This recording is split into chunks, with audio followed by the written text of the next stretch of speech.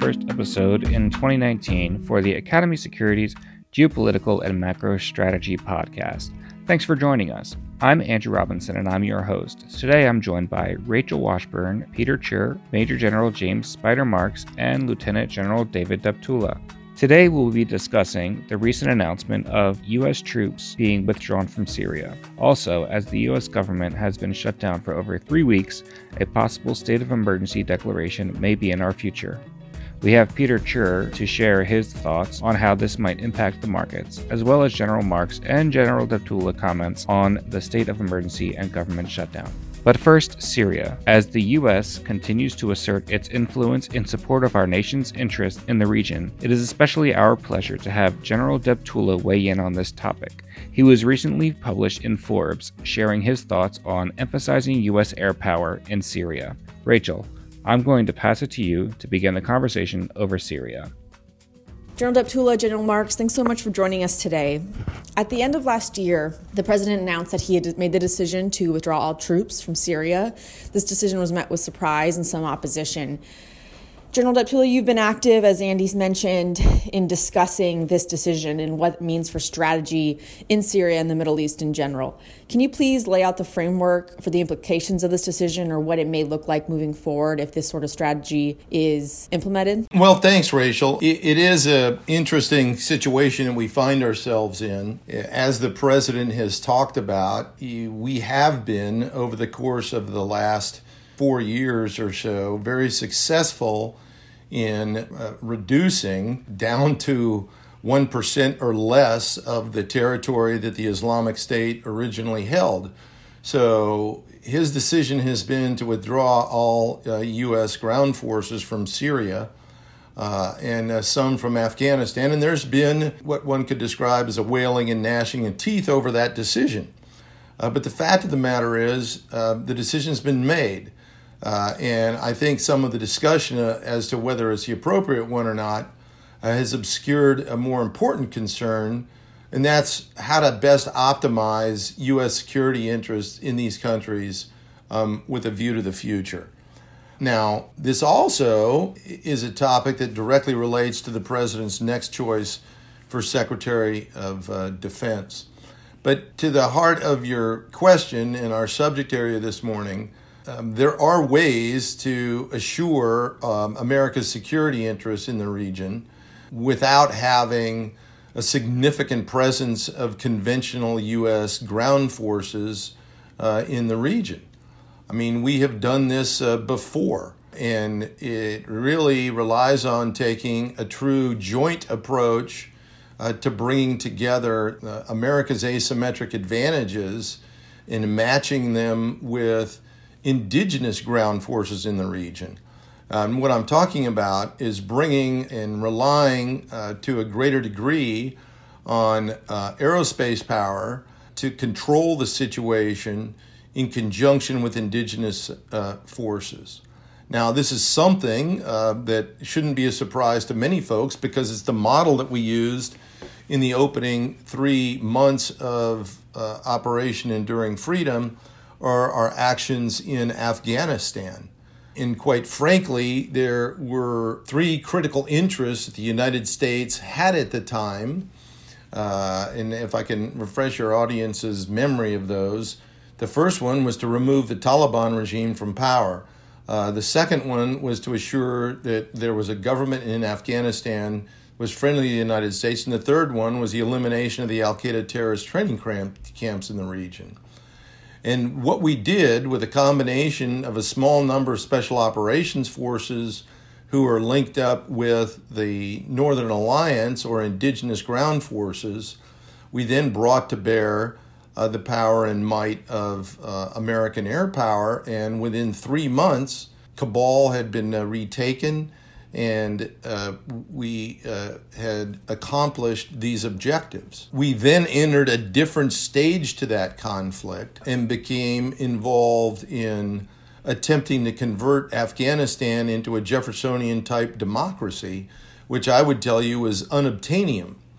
So the caution that we need to take here is that we don't get so wedded to our ground force presence that we allow the mission to creep into other than what our critical U.S. national security interests were. Now, obviously, the situation in Syria is significantly different than the one that we encountered in Afghanistan in 2001 in terms of national security interests.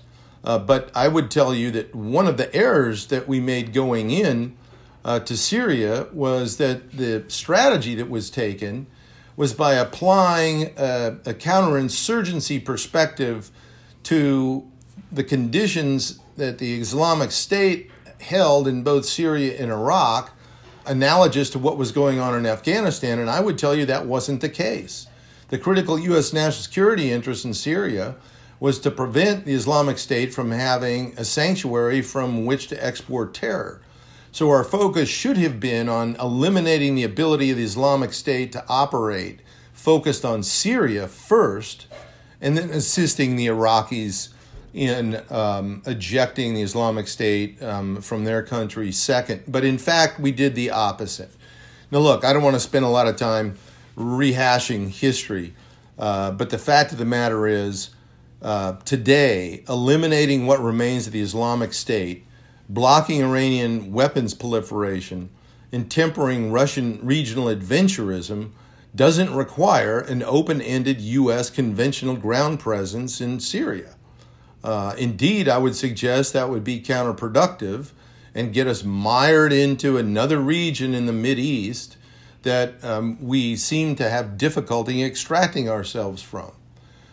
Instead, I think that the way forward is to take a much more innovative strategic approach that makes the most of the unique asymmetric advantages of American aerospace power, linked in conjunction with the indigenous forces in the region to secure the eastern segment of Syria, eliminate the remaining elements of the Islamic State, and act as a blocking force to the Iranians who obviously are moving or attempting to move more missiles and armament into Lebanon and Syria through Iraq. So my point is that the president will not lose the peace in Syria if he uses air power wisely, and that's in conjunction with friendly ground forces who have the natural and the resolute interest in controlling the territory of eastern Syria. So what his challenge, frankly, is finding advisors who aren't steeped in the conventional and costly boots-on-the-ground mindset that's been predominant in the Pentagon and on various presidential national security teams for the last 17 plus years.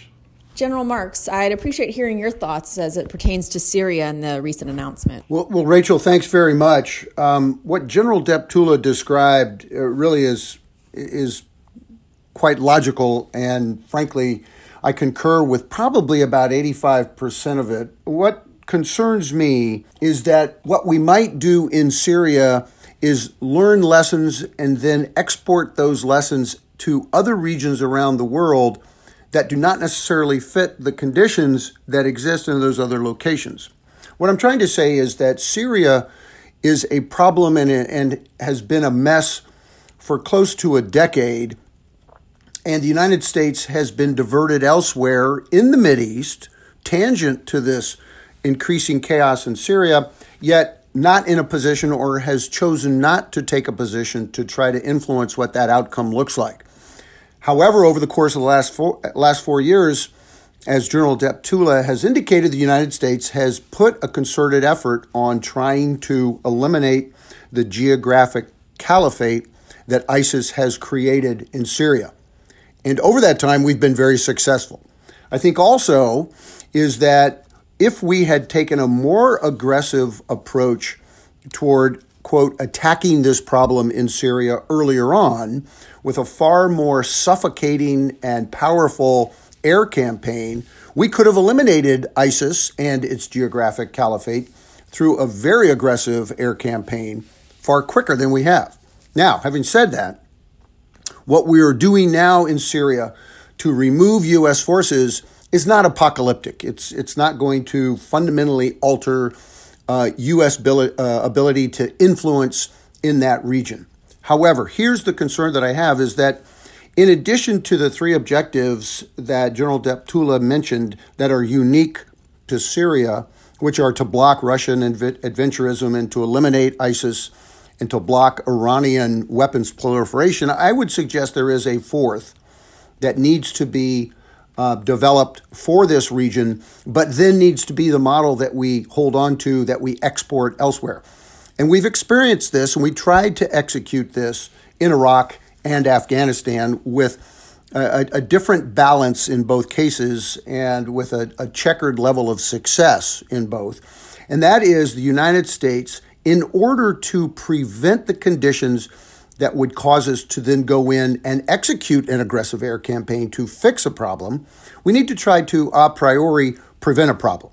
And that requires our ability to exercise and employ the elements of power across the board. If we want to try to hold and stabilize and then build, which requires a large investment of U.S. capital and resources, both money, finances, as well as personnel, we have to be able to do that very, very precisely and tailored to the conditions that we want to try to achieve on the ground. So I would suggest that what General Deptula said makes perfect sense, but there is a requirement for boots on the ground by some definition, whether those are indigenous, whether those are U.S., and they have to be effects-based. They have to be based on what are the functions that we're trying to achieve on the ground. So there remains a requirement for the influence that we can provide, we, the United States, can provide by way of a presence on the ground to get ahead of and to get ahead of problems and to shape conditions on the ground so that our application of air power and or special ops or other elements of power to try to fix a problem has now been minimized because we've gotten ahead of that problem before it exists. So my view in Syria is simply that. Let's take these lessons learned. Let's take what General Deptula has described, I think, very, very effectively. But let's be careful about how we export those to other regions around the world, for example, in the EU, in Ukraine, in Indonesia, possibly the subcontinent, and our burgeoning, growing, very dependent and very trusting relationship that we're developing with India. We have to make sure that how we use all those elements of power are done very, very precisely and very specifically. Yeah, I wouldn't disagree with what General Marks said at all. My only caveat there is that it is probably more productive. Obviously, you have to have people on the ground. There's no doubt about it, because that's where folks live. That's where their concerns reside. So the issue is, do they have to be U.S. boots on the ground?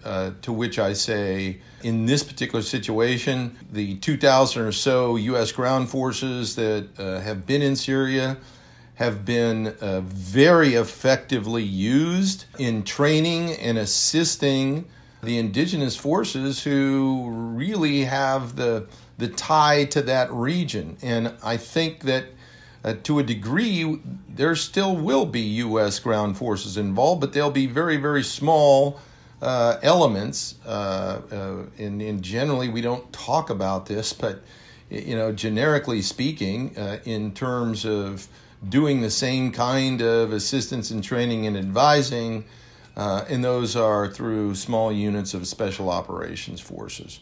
But you got to have folks on the ground who can actually control and occupy the territory. So it's a matter of how do we assemble a strategy to extract the numbers that we have there so we don't get further immersed into a region that is very, very volatile. In my view, I think what I'm saying here relative to Syria is already in the crapper, if you will, and our strategy at this point going forward is to try to fix what we can fix, yet there will continue to be chaos in that region as long as you have Russian influence, Assad is not going anywhere, Turkish adventurism, and in fact, a complete disagreement with the United States in terms of how to view the contributions of the Kurds in northern Syria and their efforts in support of the U.S. effort to eliminate ISIS. We will continue to have these kinds of challenges in Syria. So our strategy at this point relative to Syria is, let's acknowledge it's a mess. Let's acknowledge that the United States presence on the ground has accomplished what we have asked it, we, the United States taxpayer, have asked it to do, and we will continue to monitor it, and we have an overwhelming capability to see into what's happening in Syria and to affect conditions on the ground through, as you've indicated, General Deptula, a real aggressive asymmetric capability that no one else enjoys. However, going forward, this is where I'd say is if we're going to get ahead of problems, there has to be a larger and more fulsome application of all those elements of power. Yeah, Rachel, you were taking us into a discussion on Turkey, which I think is most appropriate here because the fact of the matter is whether there's significant numbers of U.S., or not significant, the numbers of U.S. ground forces, if they remained, which they won't, and when they leave, Turkey's still talking about going ahead with an offensive against the Syrian Kurdish fighters in Syria. So this poses a challenge for the United States either way, and one could make the case that it's even more complex if the 2,000 or so U.S. ground forces remain. So these are topics that are unfolding today. Most recently, not most recently, but for the last several months and years, Turkey has condemned the United States for its military relationship with the Kurdish fighters. I know it gets confusing sometimes with all the different acronyms, but Turkey considers the YPG and its political wing, the Kurdish Democratic Union Party, or the PYD, to be terrorist groups with ties to the banned Kurdish Workers' Party, which is the PKK in Turkey. The loggerheads that we're at right now diplomatically is that just this past Sunday, U.S. National Security Advisor John Bolton had set preconditions for the U.S. pullout from Syria that included Turkey guaranteeing the safety of the YPG. Now, the probability that that's going to happen is infinitesimal at best, because Turkey has rejected these demands and most likely will go on with their offensive. A matter of fact, Turkish President Erdogan in the last couple of days denounced Bolton's call for the protection of Kurdish fighters and called it seriously mistaken. So, when General Marks is talking about the complexity of the region, it's not just Russia, it's not just Iran, it's not just Syria, it's not just the Kurds, it's Turkey too. So it's hard to imagine a more complex mix of geopolitical interests all in one place. Dave, the region really is, as you've described, an acronym headache with the YPG and the PKK.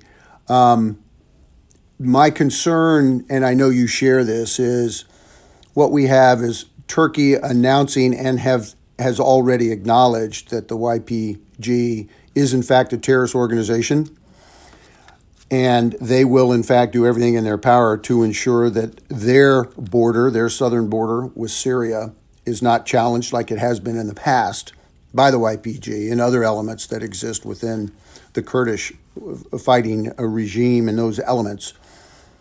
It really sends a very powerful message to our other allies, friends, and partners, and burgeoning partners, those that might be on the fence, that the United States might not be there for them when things start going south and things get tough. And then my final concern is truly what we see now is a strategy and the evolution of a strategy playing out in the public domain. Bolton goes to visit with Erdogan. Erdogan does not host him. And in fact, Erdogan then goes publicly and says, I think what Mr. Bolton has offered is inappropriate because I, the president of Turkey, had a conversation with President Trump, and we see it differently. So this confusion within the administration, again, is not new or unique to this administration, but it's being played out publicly, which causes a lot of discourse and a lot of concern for those internationally with whom we must rely for access and influence on the ground.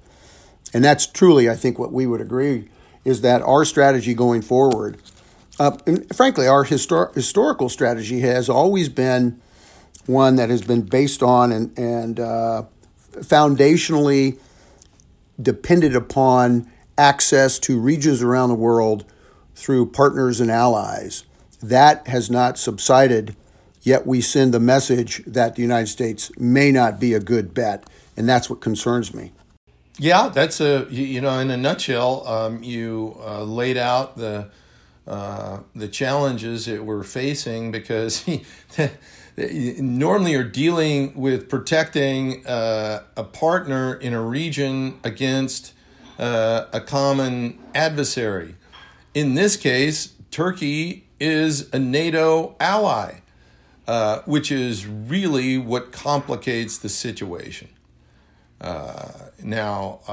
I personally spent 2 years in Turkey running the Operation Northern Watch, the Joint Task Force overseeing the no-fly zone in northern Iraq. I can tell you that the Turks have a visceral relationship opposing the Kurds in their attempts to try to secure independence, particularly when it's in the western portions of Turkey.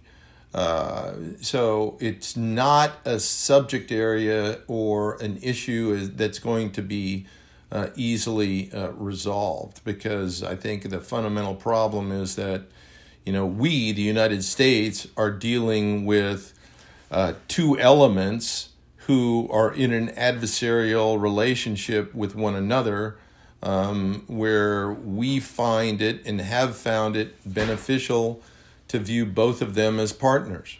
Dave, and also let me anecdotally kind of conclude, if I can, is that our nation owes you a deal of thanks. You did a phenomenal job in your efforts up on Operation Northern Watch, keeping Saddam Hussein in a very well-defined box. So good job, brother. Well, hey, thank you. I wasn't looking for that, but I'll take it. Thank you. Gentlemen, I'd like to switch gears to a complicated and contentious issue in our hemisphere. The government has been shut down. There are threats of the utilization of a state of emergency in order to secure our southern border. Peter, I'd like to throw it over to you and see how you view the market reacting to a 22-plus day government shutdown. And General Marks and General Deptula, if you could please discuss the validity of using a state of emergency to help make the impact that legislation currently isn't, and what the ramifications are of using military resources to achieve these ends. Thanks, Rachel. I think from a market perspective, there's increasing concern about the shutdown. And it's not that the shutdown really affects the economy directly necessarily, but it's, I think, viewed as a symbol of just how dysfunctional DC has become, that we're kind of headed towards a record in terms of number of days of shutdown.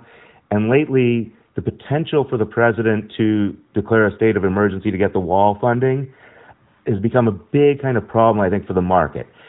Once again, it's not so much the $5 billion, it's not whether the wall should be funded or shouldn't be funded.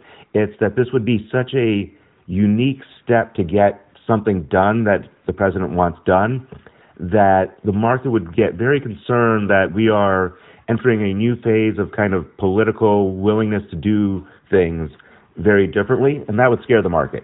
I think the market's always kind of relied on the checks and balances, and that no one can do too much in D.C. without it going, and that ultimately D.C. does come together and get things approved and done. and we're kind of heading towards more and more dysfunctional, and the state of emergency, whether it's legal, illegal, whether it stays, doesn't stay, whether it's necessary or not, would just be viewed as a very, treacherous step for the president to take, and would impact, I think, markets pretty negatively, because it would be symbolic of just how bad DC is becoming. But I do think people want to know, how plausible is it for the president to do it? Can it get done? And those sorts of questions are also on everyone's mind. Well, Rachel, let me jump in there if I can. Peter, thanks very much. I having gone through several declarations of a state of emergency while in service to nation, I can tell you that the President of the United States has incredibly broad powers, but every time he exercises those powers, there is immense legal challenges to ensure, number one, that the president is moving and energizing the nation in the right way. Because when the president speaks, it's an incredible bully pulpit, as we know. Things can move, and there are unintended consequences. And so the president often will act with hopefully a degree of caution, yet with a degree of confidence. For example, during the LA riots, the activation of the National Guard caused an immense, an incredible response on the ground. I was intimate in terms of how that came together, yet there was a very precise start date and an equally precise end date. But then there were some consequences from that lasted, legitimately for months following the closure, or at least the end of that state of emergency. So the key thing in my mind is very sharp legal review to ensure that the president is on very safe ground, but legally there needs to be a very clear path so the president can achieve what he needs to try to achieve. We don't want to hamstring the president, but there has to be a limit in terms of how those powers can be exercised. General Deptula, what are your thoughts on the matter? What a mess.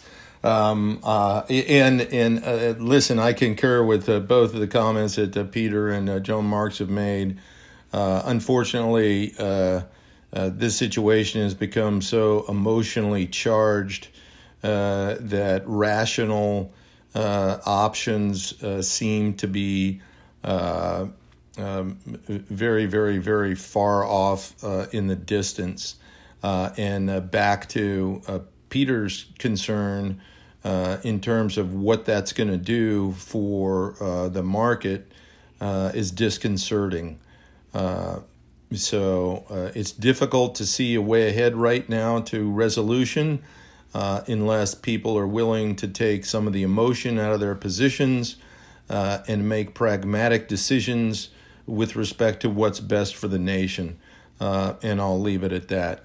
Anytime you're involved in a state of emergency like this, and as General Deptula described, this is wrapped almost exclusively now, the discussion of what takes place on our southern border and whether there is funding for a wall and whether that wall goes up and whether it's concrete or steel is just wrapped entirely by politics. The rationality of the discussion is, yes, we are porous on our southern border. Yes, the President of the United States has immense powers and can make decisions that affect the United States in ways that we have never seen. The goodness in all of this is that there is within our democracy an invitation to struggle, a demand to struggle among the three bodies of governance. So I am comfortable that we will not see us go down a path where we'll have we could have an impasse in terms of funding for the government. But again, it is a purely political decision, yet we have to keep focused on the fact that there is a legitimate problem that needs to be addressed. That's what concerns, I would say, without being presumptuous, Peter, that's what concerns the markets. Peter, any final thoughts to add? Yeah, I think that's all great, and I think it makes a ton of sense. And I think, to summarize for our clients, is the president certainly has within his rights to attempt this.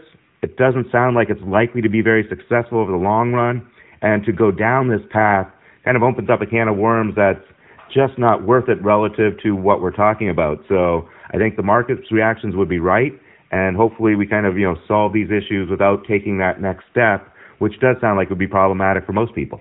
Thank you, Rachel, Peter, General Marks, and General Deptula for sharing your thoughts on these topics. I'd also like to thank our listeners for giving us the time today. If you'd like to interact with our geopolitical and macro strategy experts directly, please reach out by writing us at info@academysecurities.com.